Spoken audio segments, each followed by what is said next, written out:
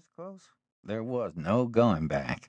And now, here of a sudden, and yet no surprise at all, was the cold stink of the pluff mud thick around me. "That light probably means old DuPont's nurse is up to change his diaper," Unc whispered. "He's got to be 100 if he's a day." "And what if his nurse takes a look out the window, sees—" "Oh!"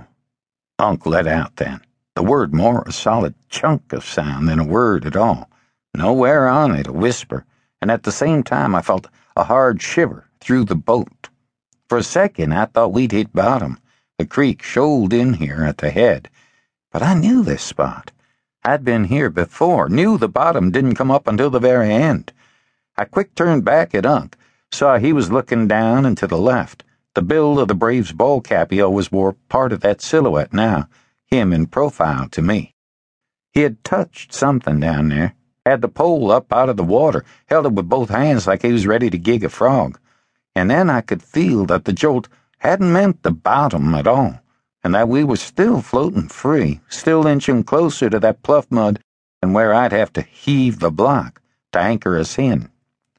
Something had scared him, made him flinch hard enough to shake the whole boat. That's what it was. And even though he couldn't see a thing, he was still turned to it, ready. "What?" I whispered. "Don't know," he said, too fast. He lowered the tip of the pole to the water, eased it down slowly like he was testing for something. "Thought it was a gator," he whispered, "but I don't think it was." He let it down all the way until the top of the pole was even with his chest, let it set there a second. "Something," he whispered. He turned to me, said again, "Hold on." And then we hit ground for certain. And here I was, shoved forward out over the bow for the pitiful bit of momentum we had going in. I let go the cinder block, tried hard to get both hands on the gunnels, or on the bow itself, or just somewhere, anywhere, to keep me from tipping over and into that mud. But it was too late, and I heard the huge aluminum donk of the block hit the hull. In the same instant, I fell forward and into pluff mud to my elbows. We were both silent for how loud that sound was, and the way it caromed like a billiard ball one end of the world to the other out here in the water. I already had words lined up in me, pissed off ones. It was everything I had to hold back for the cold of this mud, and the stink of it, and the stupidity of falling in like this when I'd been out on john boats my whole life. I had words for Unc, and this mission, and how none of this was my idea. I had words, but all I could do was swallow them down. And watch that window up there, past the marsh grass. Somebody had to have heard us. Somebody had to. Nothing happened. Nothing.